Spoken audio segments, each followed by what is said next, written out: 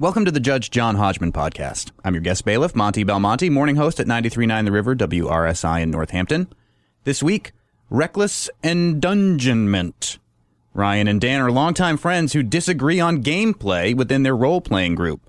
Dan wants to shake up a stagnant game by taking more risks with his character. Ryan says Dan's approach is messing up the game's dynamic and making it less fun for everyone. Who's right? Who's wrong? Only one man can decide. Please rise as Judge John Hodgman enters the courtroom. And so Mordam was defeated, and by order of the 13 realms, Skip became steward of all their former lands, and in turn, King Skip gave the lands to all the realms of Darkon to explore and settle as they may. News was not as good for the king's war master, who was forced to give up his mask due to a recently developed allergy to latex, but this too had a happy outcome, as it allowed someone to finally see his face. As for King Skip's brother, he traveled far and wide, not knowing if he would ever return to Darkon, but pleased to learn such news as could be sent to him by electronic mail, and to hear tales of those peaceful lands beyond the sea and the wise and noble ruler who watched over them all. That is Judge John Hodgman. Swear them in, guest bailiff Monty Belmonte. Dan and Ryan, please rise Yes. and raise your right hands.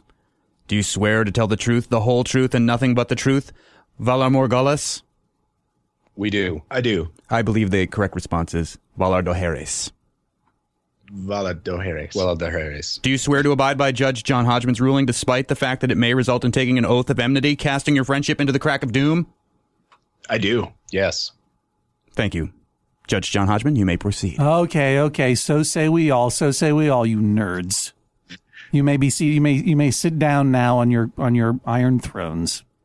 Ryan and Dan, for an immediate summary judgment in your favor, can either of you name the piece of culture that I referenced as I entered this imaginary courtroom? Ryan? I cannot. You Judge. cannot, of I'm course sorry. you cannot. Dan? Is it the Damsels of Darkon? No. What? What did you just say? It's not. The Damsels of Darkon? No. Is that even a thing? Sure. What is it? Well, it's a couple of words that I strung together in the hopes that I would Unbelievable. Ouch. You are wrong. You could not possibly have named this thing because it is the last lines of my unproduced screenplay. Ouch. Based on the documentary Darkon, which is a documentary about a bunch of LARPers, live-action role-playing gamers, in the Baltimore area, and which I was hired to adapt into a fiction story form, and enjoyed very much doing, but unfortunately did not go forward. And I may have violated all kinds of agreements now by reading you aloud those lines, but they are now lost. Of course, there shall be no record of this internet court meeting because this is the internet, and there are no records kept of the internet, right? No. And also, this is a secret tribunal in the dark hold. It shall be a trial by combat. Ryan and Dan, Yes. you have a Yes. disagreement. We do. Ryan, state the disagreement from your point of view. Well, our role-playing group, have been playing games together for over 13 years. But recently, and that's led us to reach a certain maturity in our... Excuse me for a moment. To quote the great Tom Sharpling, oh boy. All right, 13 years. Go on. Like I said, that has let us reach a certain maturity in our role-playing. It leads to deeper characters and better storytelling. However, just recently, Dan has begun insisting that we take our characters too seriously. So he also wants for all of us to be prepared to die more often. And because of that, he's begun playing recklessly, and it's just not the style of game that we're currently playing. And I have no problem with reckless violence and a disregard for characters, but I just want us all to go into the game knowing that that's what kind of game this is going to be. Dan's bringing it in where it doesn't belong. Dan, you understand? You understand that making a game that is more realistic and more mature does not mean dying more often. Because in the most realistic LARP, which is life, there is but one death. So explain to me what your more reckless style of play entails. First of all, what game are we talking about here? We're talking about D&D, AD&D, Call of Cthulhu, Secret Agent, Top Secret. No, we are talking about the Dresden Files RPG. Dresden Files, and what is that? The Dresden Files is a universe created by author Jim Butcher. That's a Harry Dresden? Yes, the Harry Dresden series. And Harry Dresden is a magical investigator of some kind? Yeah, he's an operating wizard in Chicago. Thank you. An operating wizard. You mean he's not retired? Yes. No, he's in the phone book. All right. This is an alternate universe in which there are phone books? Yeah, yes. Okay. So, and I'll allow you to buzz market your favorite thing, because these are should I be reading these novels? Are these great? Yeah, they're really good. Or is your RPG better? Do the fans really understand it better and they've actually created a deeper world than even the original author could have possibly made? The author is still actually in the progress of writing these books. Yeah, but that doesn't mean that you fans don't know better than him about what he made. Right? At this point, I'm going to give more credit to the author, Jim Butcher. I think he knows more than I do. You are a rare fan indeed. Why, thank you. Thank you, sir. Okay, so what is the more reckless style of play that goes on in magical Chicago? Well, first of all, I'm not trying to encourage other players to do this. I feel that they should be able to play the characters that they wish. However, it's come to the point where we can count on our characters never really being in any actual danger. Yeah, of course. It's a role-playing game. Right. And as Ryan said, he gets attached, which is great. Ryan, how long have you been playing the longest? Like, I'm not sure what the terminology would be. You say that you played the same character for a longer period of time. What's the oldest character, not in-game age? Do you know what I mean? But yeah. I would say that my longest running character was probably over a 3-year stint, maybe a 4-year. Okay, meeting every week. No. We started out in our early days. We started out doing every week because. What part of Minnesota are you from? Minnesota. You knew I was from Minnesota? Oh no. I'm originally from Minnesota. Oh no. Well, you bet. Oh yeah, you betcha. Where are you? Sure. Where are you from? I'm originally from southern Minnesota, but now I moved to Wisconsin, and I've met Dan here, and we've become friends. All right. And so 13 years. You would meet how often? We would start out meeting weekly, but then as we got busier through school, it changed to bi-weekly, and that stayed true for probably about 6 or 7 years. And then in the more recent years, we started switching to monthly, and now we do what we call is playing pickup games. So then whenever we can get a chance to play, we get together. But that's remained consistently monthly, I would say. Right. And so what are your ages? I'm 32. You're 32. I'm 33. I'm 32. Okay. And so this started in college or whatnot?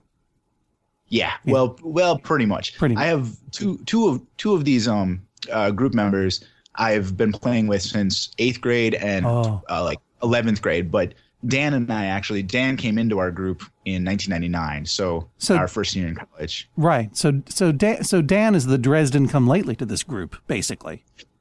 Well, kind of, yeah. I mean, we taught Dan how to play D&D 3.5, and that was his first role-playing experience. You never forget the person who teaches you D&D 3.5. So true. It is. Yeah. It's a bond. It is. And we've been growing together ever since. And now he's coming in and saying, you know what, guys? It's time we put aside childish things. And just play this crazy game a little crazier. Yeah, that's exactly it. So he says causing real problems. It's causing real problems. What's a real problem that this is causing? Well, the biggest problem, the number one problem I have is that most of the group are interested in playing deep characters, and you can tell this by the skills that they choose. They choose things like sneak or investigate or lore or persuasion, things that involve banter, things that involve storytelling. Dan is more likely recently to choose straight up combat or super speed or initiative. And what's been happening with this latest character is that we'll all be staking out a scene or something, and we'll see a potential bad guy, and instead of thinking about it and planning and find out if this character is actually an ally or a bad guy, Dan has been prone to rush into the situation, throw the first punch, and cause us all instantly to roll off initiatives to be in combat. And so it takes away a lot of our decision making as players. So Dan's playing this nerd game like a jock. Exactly. Yes. Like a jock with ADHD. Right. Is there any other kind? I don't know. No, I love jocks. I love all sports. Everyone knows this. Yeah. Dan, is that an accurate assessment of your playing style, the new style, the advanced Dan and Dungeon style? For this current game, this is actually a fairly accurate description. However, the interpretation of it could not be further from the truth. Well, is there anyone else on the line who could interpret it better? Perhaps you, Dan? Yes. I right. think I am more well-versed in me. I roll for interpretation. You may interpret. Excellent. Thank you very much. Now, as Ryan said, we have adapted a certain way of play. However, that means we have 4 or 5 characters who essentially share the same skill set. And because of that, you have somebody say, well, I roll for lore. Do I know it? Well, then All the right. next person... Hang on a second. This is the second time this has come up. Lore as a skill. Lore. Can you explain Yes. this to me and other normals? Lore is your character's knowledge in the arcane backstory of whatever universe you're in. Okay. But this is all set in magical Chicago or what? We've played in actually magical Minneapolis. Yeah, very close. I like it. The magical Twin Cities. Yeah, well, they are already, but we thought we'd add a little. So all right, so you see you're wandering around and you see you're wandering around magical Minneapolis and you see like a floating Garrison Keillor with tentacles over there. and let me understand, just walk me through the gameplay here. So I'm your Dresden Files RPG DM or whatever. Like, yeah, you see a floating Garrison Keillor with tentacles instead of arms. What do you do? Now, let's say you, Ryan, you decide to do lore. How does this play out?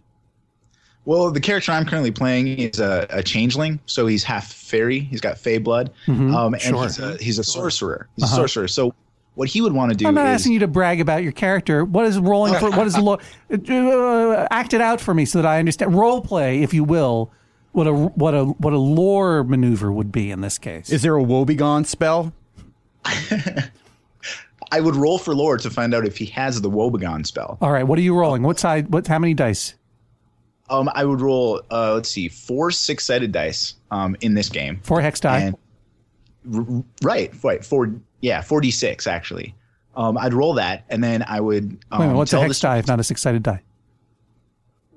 Oh, I thought you said 4x die, as in 4 times die. No, excuse me. 4d6. All right.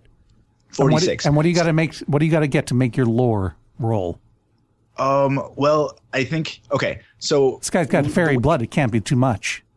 No, it's not. I think he's got a +5. Yeah, he's got a +5 in lore. So I roll my dice and I get a positive number. Do you have them now? Do you have the dice now? We don't. How dare you? They're in the role-playing room. Look, I come with sound effects. I'm here with guest bailiff Monty Belmonte at an actual radio studio. I got all kinds of sound effects. You don't have your dice? Go get your dice. All right. Go home and get your dice and your shine box. Dan's going to get the dice. So anyway, I would roll for lore to find out more about I don't want Dan to get the dice. Get off. You want me? Are you in the same? Yeah, go get. Are you in the same place? Are you in your hovel? Yeah, we're in the same place. We're in the same place. Go and on. Now, Dan, I have dice now. Okay. Oh, he already did it. Oh, Dan. The power scenario here is sick. All right. I'm rolling. Some of these dice and Dan jumps. Boy, oh boy. Here we go. Okay, I rolled really poorly. I got a -1.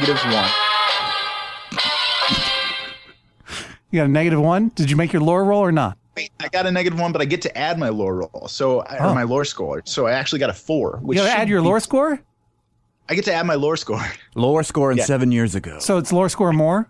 So, all right, It's good. lore score. All right. Yeah. Well, let's see how it comes. So now I have a 4. So that should give me enough lore to to spark a memory of some book I've read or some occult passage or whatever, something I found that'll give me a clue to this creature's powers. That's what I would do as a lore character. All right, whoa, now wait a minute. And I find out if he's good or evil, whether we can talk to him, whether he even speaks our language. Okay. There's a lot I can learn He before speaks just your jumping language. in. He speaks your language. He speaks Minnesotan. Oofda. So now, all right. So you made your lore score. Now, do you have to make up the lore, or does the You do. DM? You're- Okay, so I say, all right. Here's the deal. This is Garrison Keillor, host of the radio show. Turns out he's secretly had tentacles for arms. That's why he's only ever done the radio show and only appeared from the neck up in the movie of Prairie Home Companion. And he lives in St. Paul, but every now and then he comes to Minneapolis to feast on fresh souls. Sure. Okay. Now, Dan, Yes. your approach is a little different. How do It you is. deal with floating Garrison Keillor with tentacles for arms? Well, first of all, the character that I'm playing, currently named Simon, would have to make a snap decision as to whether or not this character, the floating tentacly Garrison Keillor, was an evil being or benevolent or what. No one, And he would no one act has. on that. You know what? No one has been able to decide whether or not Garrison Keillor is an evil being or benevolent. But I know who can find out. There's a, Guy Noir. there's a lot of debate.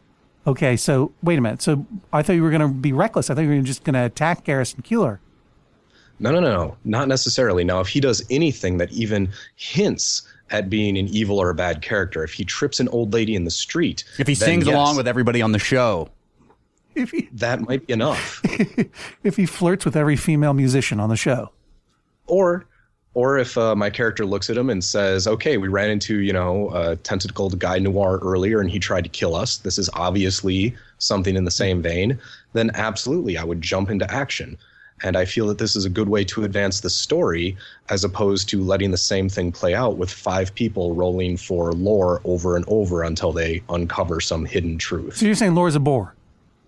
Lore is a bore. It can be a bore. It's not always. It's a great storytelling tool. Right. But it shouldn't be something that we can just say, oh, well, all 5 of us obviously should have this. Sometimes you just got to defecate or get off the Iron Throne. That is a wonderful way to put it, yes. And you guys got to attack Garrison Keillor. Well, see, the thing is, you're not even that reckless. Because even you're like, well, before I attack, I will have to find out what his intentions are. I thought you were just gonna go in there and start slashing. You It's can't do floating that. Garrison Keillor with tentacles. How much else do you need as a provocation? Seen some very weird things. So it might be a good being that's just been cursed somehow. You can't. And you said your character, who is currently named Simon. Yes. Does he ever have any other names? No. All right, you can just call him Simon then. Right. Does he have any fairy blood, or what's his deal? He's actually completely unsure. He has some powers above and beyond a normal human, but does not know where they came from, and this is part of what he's trying to find out. A point of order, Judge. All right, I'll allow it. What Dan hasn't told you about this character is that he's actually a bicycle messenger with super speed who essentially beats up people for a living. He's a thug, which I have no problem with. Yeah, The because thing he's is, not getting many jobs as a bicycle messenger, that's for sure. not in Minneapolis. No. Is this the true story of Puck from the real world? So the point It's from about that time I period. think he just got arrested for something similar to this. I'm sorry at all. First of all, I apologize to Garrison Keillor, who is truly one of my heroes and influences. Second of all, I apologize to the 3 remaining bicycle messengers in the world for insulting their craft. And I'll apologize to Puck from the real world. Yes. And that's the apology moment here on the Judge John Hodgman podcast. Now, all right, so what he's not telling me is that he's a bicycle messenger from the 90s who's looking up that's not people in the really- Chicago phone book all the time. Well, what does that have to do with anything? Well, he's got super What speed. does that have to do with the price of tea in Esteros? So no matter what, because of his super speed, his character gets to act first. which means Dan, as a player, gets to act first. Oh. So regardless of what the group wants or might perceive, Dan gets to decide what we do, and it's inevitably going to be punch Garrison Keillor in the tentacled face. No, he said he was going to find out if he was going to watch him, see if Garrison Keillor tripped a lady or whatever. But he gets to make this decision by himself and in a split second. I Yeah, mean, but you guys are all over there lowering it up. we don't get to lore on our. We have to wait for our initiatives in order to lore. Right. Dan gets the first initiative, and he can choose to run in much faster than we can and be in combat for almost, like 2 rounds before we even get to touch the dice. Right. How, And at that point, a lore roll would be stupid. Right. You don't want to waste time on a lore roll at that point. If you're trying to black the eye of Garrison Keillor, you don't care about the lore. You don't care about Lake Wobegon. You're trying to kick Garrison Keillor in the teeth. You don't care about WLT radio. Right. Mm-hmm. All right. Plus, if Dan rushes into battle, Wait, I'm going to say this one more time because I want this quoted in the AV Club. If your goal is to kick Garrison Keillor in the teeth, you don't care about the ancient origins of powder milk biscuits. Wow. All right, got that, AV Club. All right, so and then what happens is you guys don't get the lore. You don't get to have your fun. Since that point, I'm not completely finished. Oh, okay. Keep it Oh, rolling. you know what? All I'll right. decide when you're finished. You're in my basement now. You're sitting around my card table now, and my DM screen is up. Can't see what I'm doing. Dan, you wanted to say something more? Yes. I've actually made it very clear to the group that I'm playing a character who, as part of his mental makeup, has poor impulse control. Because the stronger you are physically, the weaker you are mentally. You can't just say, I'm amazingly smart, I'm amazingly strong, I'm amazingly magical. It doesn't work that way. So I had to strike a balance. It does in my bathroom mirror every morning. Ooh, you are lucky then. So the other players know full well that, and I think have actually watched my character just get the snot beaten out of him and not gotten involved. And that's fine in my book. I say if they say, well, Simon is going to get the crap kicked out of him, let him go. And this has actually happened where they have been able to either hide or retreat without any damage to their characters whatsoever. And I encourage that. But it's not about damage to their characters. It's about love of the game. They like to roll those lore rolls. They like to They like to sit around and talk about stuff and chew the fat. Right, and if that's what their characters wish to do, then I wish them luck. Yeah, but it's not just the characters. It's your friends.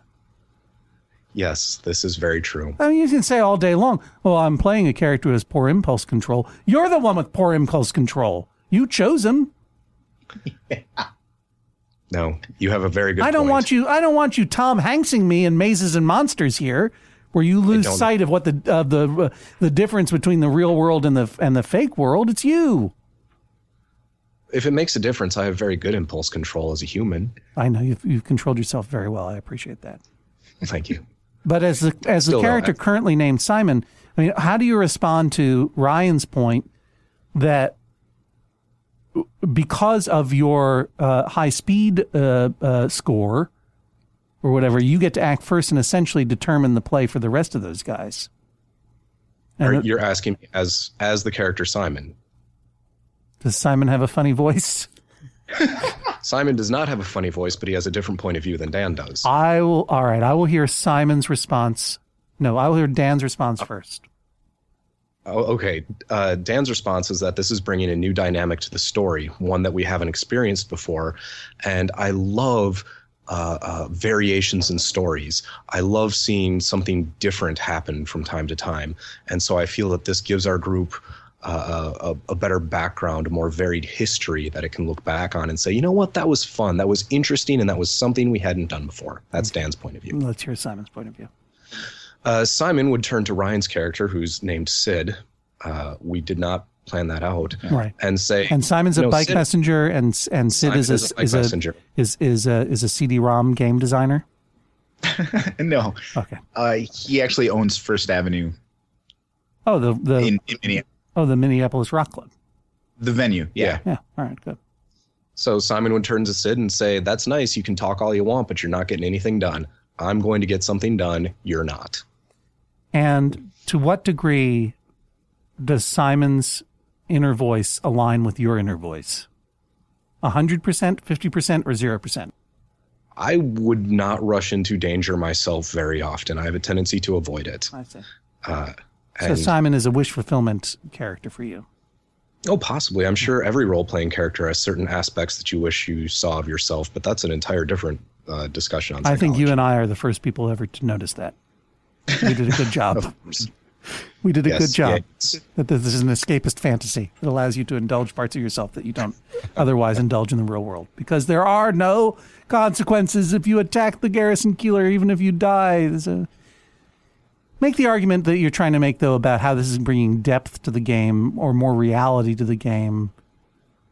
Well, reality is a hard concept when you're talking about playing make-believe. So I don't believe I'm bringing more reality. If we're going to play a realistic game, then it's going to end up with us going out for chicken wings on Wednesday and drinking a pitcher of beer and then coming home safely. Reality isn't fun. So That sounds fun or to it's me. not- well, okay, so it's not as fun as fighting monsters and knowing that there's no real consequences. And so again, we have 5 or 6 players who are all very cautious, who love playing, I don't want to say the same type of character, but characters that like to plan.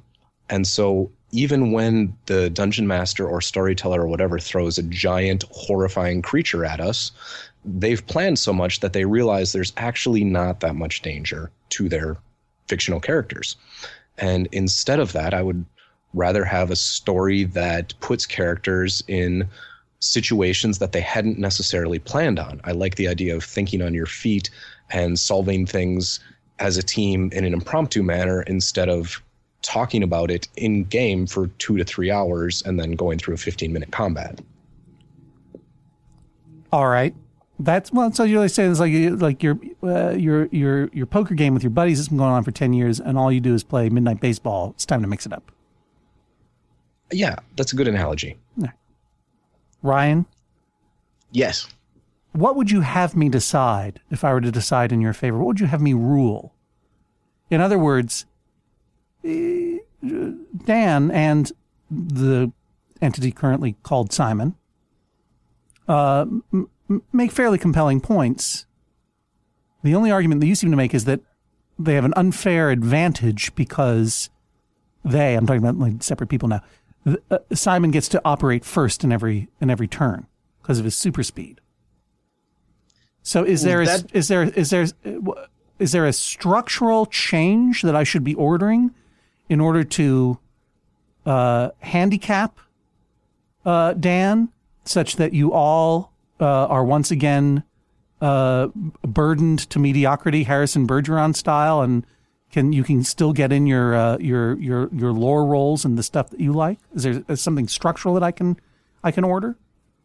There is. I do have 2 more points, though, for my case. Well, answer my question first, and then maybe I'll let you make your points. Well, I asked that the court order Dan to adhere to the group's style of play for the game that we're playing, whether it be focused on character immersion or wanton destruction. And I'm arguing that the Dresden Files, not only in our game, but as the rule book intends, is set up as an investigation and lore rolling game. He is a magical detective, right? Exactly. Mm-hmm. That's the point. We're supposed to stake out the place and check out Garrison Keeler before we beat him up. So I ask that you tell Dan that whatever game we happen to be playing, he sticks to the style of play that we've defined at the beginning. Mm-hmm. And then, do you guys play wanton destruction style games? Not terribly often. We typically stick with games that are, even when playing Dungeons and Dragons, focused on story and character development. And that's because at least 5. Go on. I'm sorry. Finish your thought. That's because at least that's 5. because at least 5 out of 7 of the people that we currently play with are very like to play very story-driven characters, deep characters. Mm-hmm. Are you telling me that just because a character is fast or prone to violence or not as smart as you, that they're not a deep character? Yeah, that's exactly Where what does I'm this telling you. prejudice come from? That a human has to act like you think they should act, or they're not deep? No, it's that a character who launches him or herself into battle right away is eliminating the possibility for our players and characters to interact with each other before the battle happens. You're skipping what could be a whole hour of gameplay and really good discussion and memorable moments in order to jump right into battle, which is just rolling dice. And I'm trading it for a moment where some characters might come up with some absolutely amazing things right off the cuff that they wouldn't have done normally. So I can give them that opportunity at heroism that you've been taking away and substituting with library use. Well, you know that combat's going to happen. It's going to happen. It's inevitable. But we like to prolong the moment. We like to have that moment of suspension of disbelief where we can talk about whether or not it's right to kill Garrison Keillor or not. And we're still going to get those. We still plan ahead for certain encounters, but sometimes when Garrison Keillor pops up on the street, you have to react right then and there. Well, you do, and then we all have to. No. I do react in cases of immediate danger, but that's not all that we play. I never want this to end. I never want this to end. I almost separated you as the bailiff, but we were both just so tickled to listen to you. Well, and fascinated. I mean, you guys make very powerful. I mean, this is a true trial by combat. Did you either of you feel that you got a final word in there? A final word? I think so.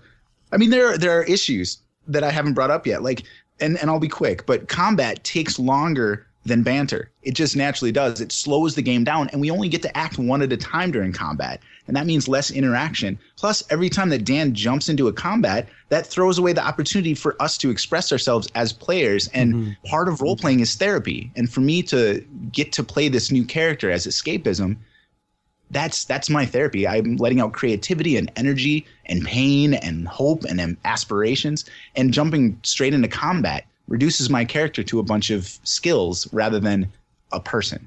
Mm-hmm. And would you, just a quick question, does Dan/Simon leap into the fray in the way that you're accusing him 100% of the time? I would give it 70% of the time. Dan currently named Simon, is that accurate 70% of the time? I'll say that's fair. Dan, do you have any final points you want to make before I go deep behind my DM screen and roll your fates? Absolutely. I would say that Ryan is attempting to limit the very escapism that he's trying to push on us here by saying, no, this character that you want to play as escapism, or as you put it, as therapy for yourself, you're not allowed to do that because I don't like it.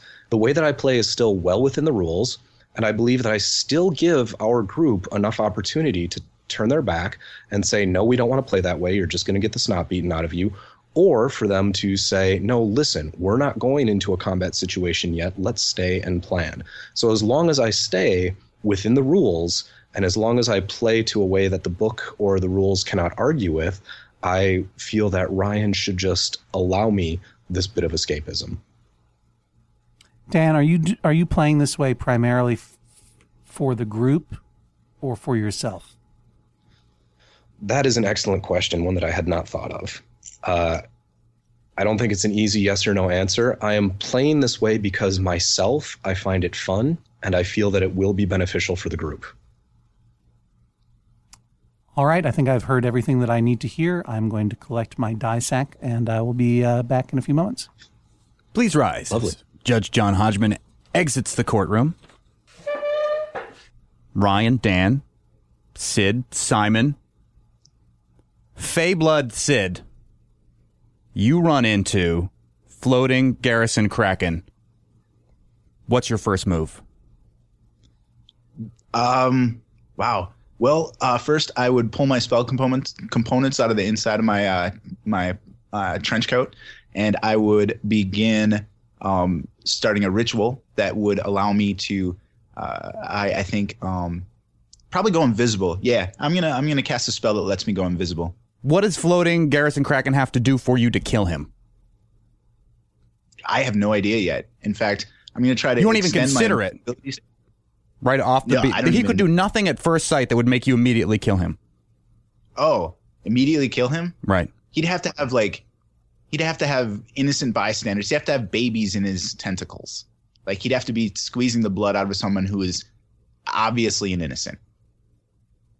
Sid Ryan, Are you jealous of Simon Dan's speed and agility in his character, both as Sid and as Ryan? I wouldn't say jealous. I'm definitely put off by it in a way. Okay, maybe it raises my hackles a little bit because no, but are you jealous? Like true jealousy, like, ugh, I wish I was that fast.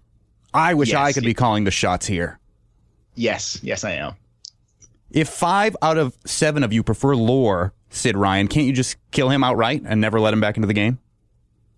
Well, that's another thing. We've been playing different games together for 13 years. So when Dan rushes into battle, my characters have to go save him because I like playing with Dan. I don't want to see his game end. Now, Simon Dan, the bicycle messenger, why you want to go all red wedding on your friends? My friends are going to remain safe, and they're going to because I am there to protect them from Floating Garrison Keillor.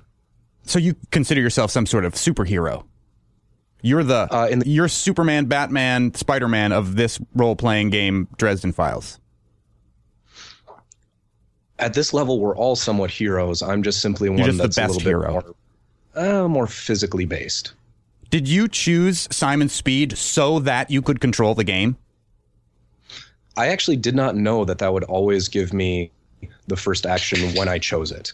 So that was a side effect that I didn't see coming. Now, you seemed insulted when Sid Ryan intimated that you were not a deep character, but you yourself said that your character, Simon, has more brawn than brains. Why did you take such offense to it? Because I feel that every human has a story. Every human has problems and trials and tribulations. Just because one person manifests something a little bit more physically doesn't mean that you should discount them and say, well, I'm obviously deeper than you. Who would win in a fight, your magical detective or floating tentacled Garrison Keillor, Faye Ryan? Oh, my magical detective. Death Eater Dan. There's a very good chance that if he's floating, he's got more powers than me, and he may win. All right. We'll be back in just a moment with Judge John Hodgman's decision. Hello, I'm your Judge John Hodgman. The Judge John Hodgman podcast is brought to you every week by you, our members, of course. Thank you so much for your support of this podcast and all of your favorite podcasts at MaximumFun.org, and they are all your favorites. If you want to join the many member supporters of this podcast and this network, boy, oh boy, that would be fantastic. Just go to MaximumFun.org/join. The Judge John Hodgman podcast is also brought to you this week by Aura, A-U-R-A. It's a simple but meaningful gift that you can give your mom or your dad or your step-grandparent or your uncle or your friend or anyone that you want to keep connected in your life who might not live near you. It's a digital picture frame from Aura. It's perfect for sharing pics of all the things that those friends can't be there for, from family vacations to grandkids' graduation to whatever. I have one of these, and I got one for my dad, and I got one for my mother-in-law, and it's amazing.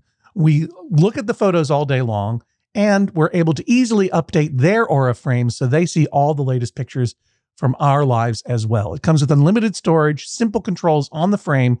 You can upload as many photos as you want, and your mom or your dad or your stepdad or your stepmom or your friend or whatever can pick the perfect one. And it takes only about 2 minutes to set up. Seriously. See why it was named the #1 digital frame by Wirecutter, The Strategist, and Wired Magazine. Right now, you can save on the perfect gift that keeps on giving by visiting auraframes.com. For a limited time, listeners can get $20 off their best-selling frame with code Hodgman. That's AURA frames.com, promo code Hodgman. Terms and conditions apply. The Judge John Hodgman podcast is also brought to you this week by Babbel. Okay, it's 2020-24. Oh, if hindsight were 2020, I don't know what I would have done differently. All I know is that I'm taking every day in this year and trying to get better a little bit every day. That's what you do. That's the way progress is made, step by step, day by day, bird by bird. And that's the way it is when you're learning anything, especially a new language with Babbel. And if Babbel can help you start speaking language in just 3 weeks, imagine what you could do in the rest of this whole year. Don't pay hundreds of dollars to private tutors or waste hours on apps that don't really help you speak the language. Babbel's quick 10-minute lessons are handcrafted by over 200 language experts, real human beings, to help you start speaking a new language in as little as 1, 2, 3 weeks. Studies from Michigan State University, Yale University, and others continue to prove that Babbel is better. And that's not just the Yale football team putting their thumb on the scale because they love learning Indonesian from Babbel. One study found that using Babbel for 15 hours is equivalent to a full semester at college. Take that, Yale, I guess. Here's a special limited time deal for our listeners. Right now, get 55% off your Babbel subscription, but this is only for our listeners at babbel.com/Hodgman. Back for another game. You know it. What's going on? Just one more week till Max Fun Drive. Hard to believe. It's been a heck of a year since the last one. We're now a worker-owned co-op. We raised $50,000 for charity last year. And we've added a bunch of awesome new shows. But do you think we're ready to do it again? Absolutely. Lovely new gifts are lined up. The episodes will be amazing. And wait till everyone hears the bonus content. Yeah, plus they know to go to MaximumFun.org/newsletter, so they're getting all the news. Oh, like that meetup day is on Thursday, March 21st. Then what's bothering you? Me? Oh, nothing. We're all set for Max Fun Drive to start on Monday, March 18th. I just didn't want you to see this coming. Check. What? Hang on. Most of the plants humans eat are technically grass. Most of the asphalt we drive on is almost a liquid. The formula of WD-40 is San Diego's greatest secret. Zippers were invented by a Swedish immigrant love story. On the podcast Secretly Incredibly Fascinating, we explore this type of amazing stuff. Stuff about ordinary topics like cabbage and batteries and socks. Topics you'd never expect to be the title of the podcast. Secretly Incredibly Fascinating. Find us by searching for the word secretly in your podcast app. And at MaximumFun.org.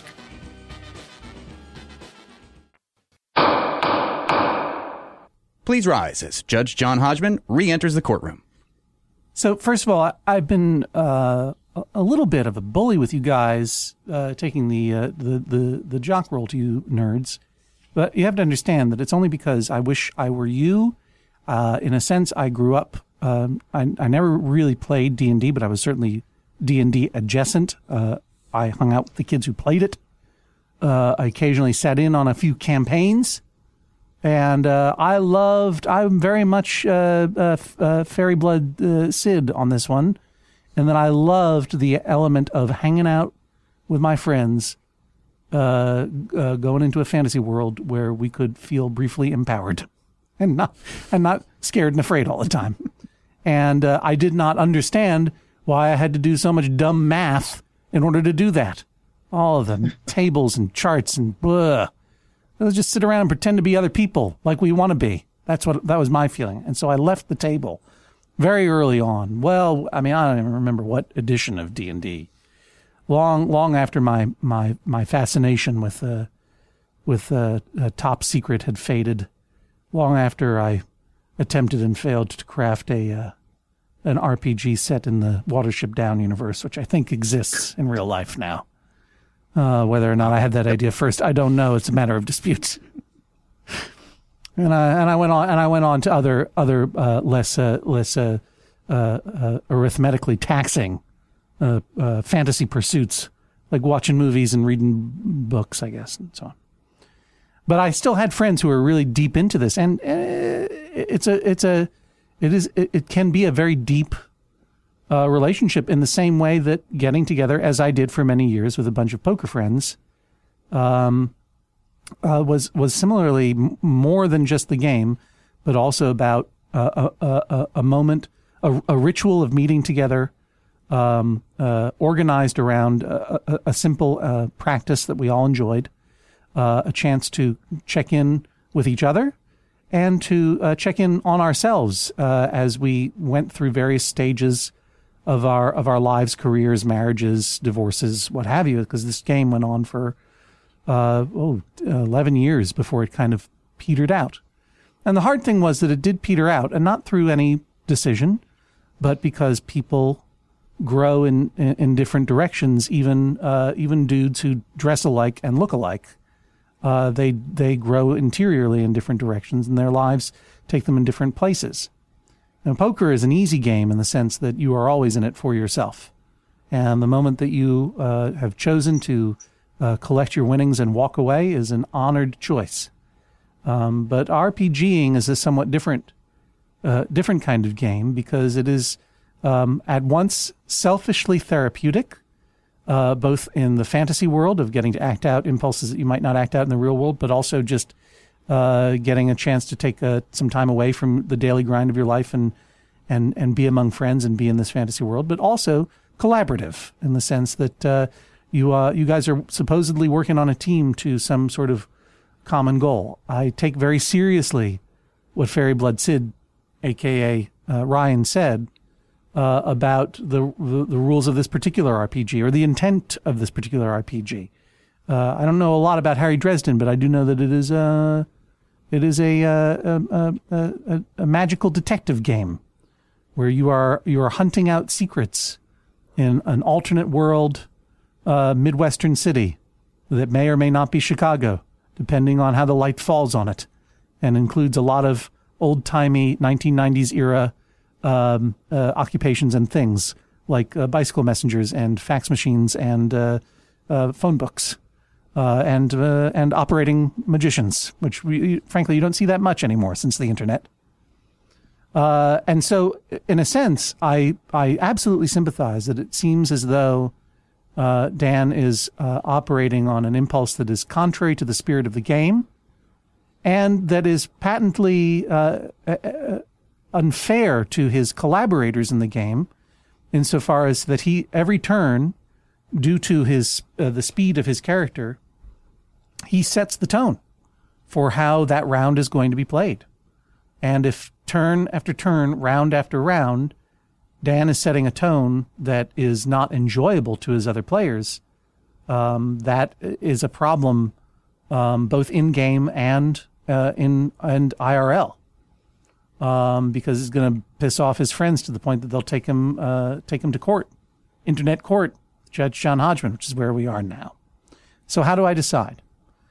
Well, the reality is that Dan is playing within the rules, even if he confuses his motivation with which is clearly an inner bloodlust and desire to move on with his life in a different direction, emotionally and in the game, with I think patently bogus, invented altruistic motive to shake up the game for everyone's benefit. That is obviously not true. Sometimes everyone in the game wants to play Anaconda, even though that's a dumb game.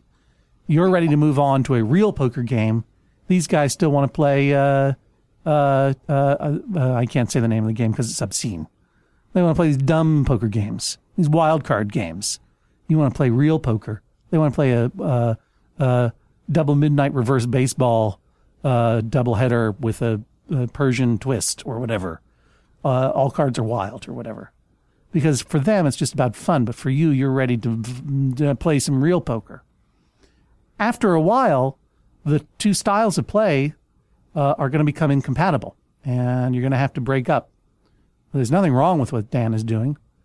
The reality is that the game you're playing, Fairy Blood Sid, is a combination of predestination and free will. In other words, you are enacting a fantasy, and you could just sit around with your friends and pretend that you were exploring a mythological Minneapolis with a stunted St. Paul attached to it. You never have to roll a dice at all. You never have to have the element of randomness whatsoever. But you don't. You roll the dice, you play with other people, and they also have different ideas of how to play, and it is a legitimate change of atmosphere to the game that you have chosen to play. Unfortunately, I can't find in your favor, even though it's clear that Dan is doing something selfish and is doing something contrary to the general spirit of the game. It's not against the rules. You're all playing by the same rules, and your fantasy, and unfortunately, you have chosen to be those kinds of nerds whose fantasies need rules and rule books. And what you're learning is that even old friends grow distant and apart and see things differently. It doesn't mean you can't continue to remain friends, doesn't mean you can't continue to play, but in this heightened reality of the game, you see the soft reality, which is the slow degradation of all of our relationships over time, or at least say evolution. That's my role-playing game, the slow degradation of all of our relationships over time. .net. It's kind of a Watership Down game, except with humans instead of rabbits. And you will either have to adapt to his style of play, or he to yours, or you're going to have to stop playing together. You know, Dan, I wish I could say to you, hey, you know what? Listen to your friends. They don't dig you doing this all or even 70% of the time. Take it down 1,000. But Simon, the little man who controls your thoughts inside your head, won't allow that to happen. He's a super fast bicycle racer, and you're using him to get something out of you. So you can make different choices if they're true enough to Simon to play. But I think this is in the Dresden Files as it is in life. You roll the dice and you take your chances. Sometimes hard things happen. So I'm very sorry, Sid. I hope this does not affect First Avenue's decision to book me into, the Cedar Cultural Center on 416 Cedar Avenue South in Minneapolis, Minnesota, on Thursday, 3rd October, 2013, promoted by First Avenue Events. Please don't cancel my concert in the game or in real life, but in this case, I find in favor of Simon, a.k.a. Dan. This is the sound of a gavel. Judge John Hodgman rules, that is all. Faye, Ryan, Sid, he did not rule in your favor. In your opinion, is Dan really playing by the rules of the Dresden Files? Maybe not so much the specific rules, but the spirit of the rules. That's exactly the problem. He is playing by the rules, by the letter of the rules, in that he gets to roll dice. But he is not playing by the spirit, because he knows full well what kind of characters the rest of the group has made, and he's choosing to bypass that by going straight into combat. So no. Now, Bicycle Messenger Simon Dan, are you, next time you get together, first move, taking your super fast bicycle and killing Faye, Ryan, Sid right out? It will be tempting, but unfortunately Sid himself does still have a conscience, and so does Simon. And so he'll have to make that judgment call, and Sid has been a pretty good guy in the game so far. Do you feel that this ruling will affect your friendship in the real world? Not in the Bicycle Messenger Puck sense of the real world, but in the actual real world? Well, I personally, for a second there, I thought the judge was going to order us to stop playing together, and that was sort of like cutting the baby in half, and I was really nervous about that. But no, having been able to voice my side and having been shot down by his honorable judge, I think it's okay. I can move on, I guess. Just kill him. Just kill him. Just kill all him. 5 of you guys get together and kill him every time first move. Yeah. That's how it's done in the real fake world. Bully him out. Wow. Out jock him. He's trying to jock you guys and using the old, just because I'm a jock, that doesn't mean I'm not deep argument with you. Just kill him. Or kill him like 7 times in a row until he finally gets the hint, and then maybe he'll mellow him out. Yeah, mellow him out with death. Who's him that we're talking about killing? Simon. You, Simon Dan Bicycle Messenger. Dang it. Well, they sure could if they combined. There's 5 out of 7 of them. Who knows what they could roll with their hexagonal die. All's fair in fake love and fake war, guys. But you got real love. Keep the fake war civil. That's what I have to say. Ryan, Faye, and Dan Simon Bicycle Messenger, thank you for being on the Judge John Hodgman podcast. Thank you. Well, thank you. Hello, everybody. It's me, your Judge John Hodgman. I wanted to share with you some dates in the near future when I will be coming to your town, a town near you, or a town nowhere near you, to perform comedy in a live setting. This is all new comedy stylings since my Netflix Ragnarok special, and I hope you will be able to join me starting on Friday, 6 September at the Rex Theater in Pittsburgh, Pennsylvania. where I'll be performing along with Pittsburgh local favorite Gab Bonesso. Then skipping forward, Thursday, October 3rd, I will be in Minneapolis at the Cedar Cultural Center. Friday, October 4th, I will be in Iowa City. It's a rescheduled date. Iowa City at the Englert Theater. Thank you very much for your understanding, Iowans. And also, thank you for your understanding, Madisonians of Wisconsin, for I had to reschedule my date there to Saturday, the 5th of October at the Barrymore Theater in Madison, Wisconsin. I also have confirmed book dates at the Wilbur Theater, returning to my hometown of Boston, Massachusetts, Greater Boston, Brookline. Saturday, the 2nd of November, the Wilbur Theater.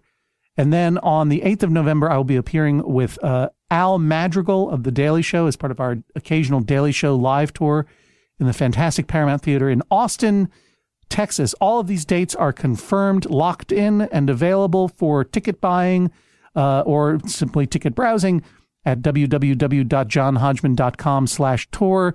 Please look again at this page soon, for very soon I will be announcing dates in October when I will be performing live with my friends Eugene Merman and Kristen Shaw on a Merman Shaw Hodgman sandwich tour through various cities of the United States in October.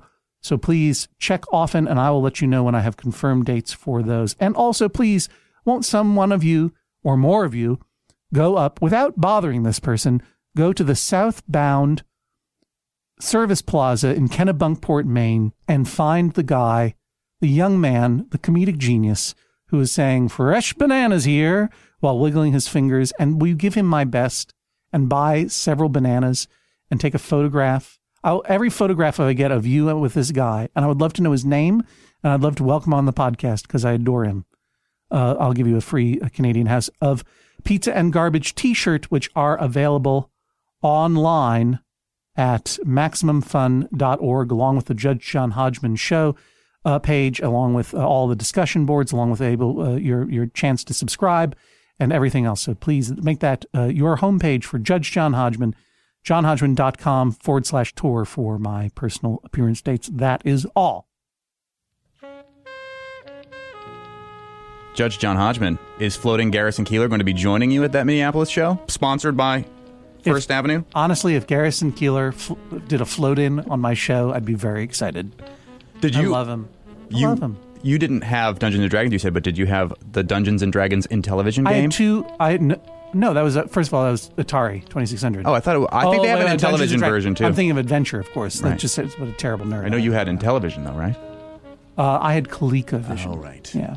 But I have a fondness for Intellivision because George Plimpton. Right. But I was a dabbler in D&D culture, but I was full on in public radio culture. I was a Prairie Home Companion nerd going back far. Happy to be here by Garrison Keillor is one of the great books of short humor, like New Yorker pieces. I'll read it again and again. And my favorite part about it is that it's credited to Garrison Keillor, world's tallest radio comedian. It's in the byline. And don't tell me Garrison Keillor hasn't got it. Hipsters.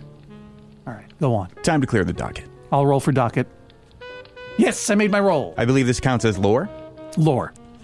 Aaron writes, my close friend Whitney has strange ideas about ice cream cakes. She maintains that an ice cream cake can be made of only ice cream with no cake involved at all. I think this is a linguistic perversion.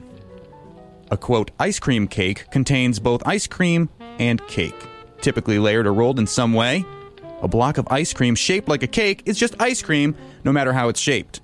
I would like you to issue an injunction against Whitney's use of ice cream cake and stipulate that those words only refer to proper ice cream cakes. In the immortal lyrics of Jonathan Colton, whose own cruise, Joko Cruise Crazy 4, will be setting sail with me again next February, as well as my stint on the other cruise, the Atlantic Ocean Comedy and Music Festival at boatparty.biz this September. I'm cruising it up. But in the immortal lyrics of Jonathan Colton, expect a visit from Fudgy the Whale, ice cream and crunchies in his fudgy tail. I'm having a party. Hey, want to come over? There was nothing in that description of that ice cream cake that was cake. It was just ice cream and also crunchies. Obviously, ice cream in the shape of a cake is called ice cream cake. And ice cream in the shape of a whale is ice cream cake. And if you turn the shape of the whale upside down, Cookie Puss. Or Santa Claus or the Easter Bunny. I love Carvel cake. That's right. Just all depends on how you look at it. All ice cream, just cookies, no real cake. That's right. No real cake. Should we move on? I plugged 2 cruises. Let's move on. Jason writes, I moved in with my girlfriend Caitlin last year, and in doing so became the co-custodian of 2 cats. The co-custodian. I'm allergic to cats, but have been taking several allergy medicines to combat the effects. It's been only mildly successful. I've accepted that I must sacrifice a small amount of comfort in order to live with my girlfriend, but one of the cats has very long hair and leaves small tufts of it on the carpet, in addition to the regular hair accumulation.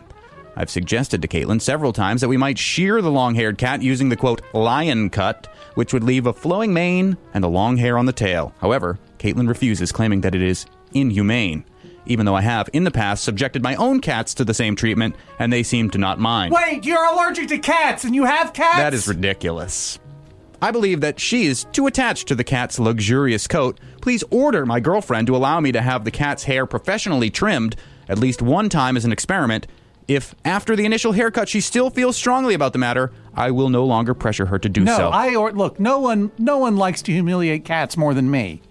I order your girlfriend to break up with you, you allergic hypocrite who keeps cats in order simply to cut their hair in weird ways for your own amusement. You two-faced liar. You weirdo who has cats even though you're allergic, and then you dare to complain to me about keeping someone else's cats and that she won't let you trim them to your weird pleasure. What if he? What are you keeping cats in a well in your basement and tell them to jump around or else they get the hose again? You're weird. What if he never had a cat, got a cat, found out he was allergic to cats, gave it the lion cut, and that's where this all comes from, but then didn't want to give away his cat? Is that a real thing? Is the lion cut a real thing? You don't have cats. I do have a cat, but we couldn't give her a lion cut. Rosita, my black cat. Have you know met her? what, listeners? Write in and tell us whether we should give Rosita a lion cut. If there are cat groomers out there who are literally cutting cats' hair like a poodle, that's weird to me because a cat's hair is not the same texture. They have to be long-haired cats to do the lion cut. You couldn't do it. My cat has like a sleek black cat look to it. Right, but I mean, it's still not the same texture as a poodle or a dog. Like if that happens, I honestly, I'm not very worldly, but I've never seen it. I think I have seen it, and I wouldn't go so far as to say it's inhumane. It's certainly ridiculous looking. Yeah, you see this tiny cat that it's like baby Simba, but with a mane. I think you know what? Cats have to go to the bathroom in a box. They're humiliated enough. Don't give them that cut. And don't. And by the way, don't be a sociopath and claim that the reason that you want to give your girlfriend's cats a weird haircut is because you're allergic, when in reality you had cats of your own in order to give them a weird haircut. Like, just stop lying to yourself and others, dude. Look yourself in the mirror. Give yourself a line cut. Look yourself in the mirror and realize what you are, a monster. Ugh. Well. Thank you. Thank you very much, Radio Sound Effects Board. Thank you. I knew I was right. Thanks to Tavi P for suggesting this week's case name. Thanks, Tavi P. To suggest a name for a future case, like us on Facebook. We regularly put out a call for submissions. I've been your guest bailiff, Monty Belmonte, morning host of 93.9 The River, WRSI in Northampton. Thanks, Monty. Thanks, The River. Thanks for joining us for the Judge John Hodgman podcast. Bonk, bonk, the end. The Judge John Hodgman podcast is a production of MaximumFun.org. Our special thanks to all of the folks who donate to support the show and all of our shows at MaximumFun.org/donate. The show is produced by Julia Smith and me, Jesse Thorne, and edited by Mark McConville. You can check out his podcast, Super Ego, in iTunes or online at GoSuperEgo.com. You can find John Hodgman online at areasofmyexpertise.com. If you have a case for Judge John Hodgman, go to MaximumFun.org/JJHO. If you have thoughts about the show, join the conversation on our forum at forum.MaximumFun.org and our Facebook group at Facebook.com/Judge John Hodgman. We'll see you online and next time right here on the Judge John Hodgman podcast. MaximumFun.org. Comedy and culture. Artist owned. listener supported.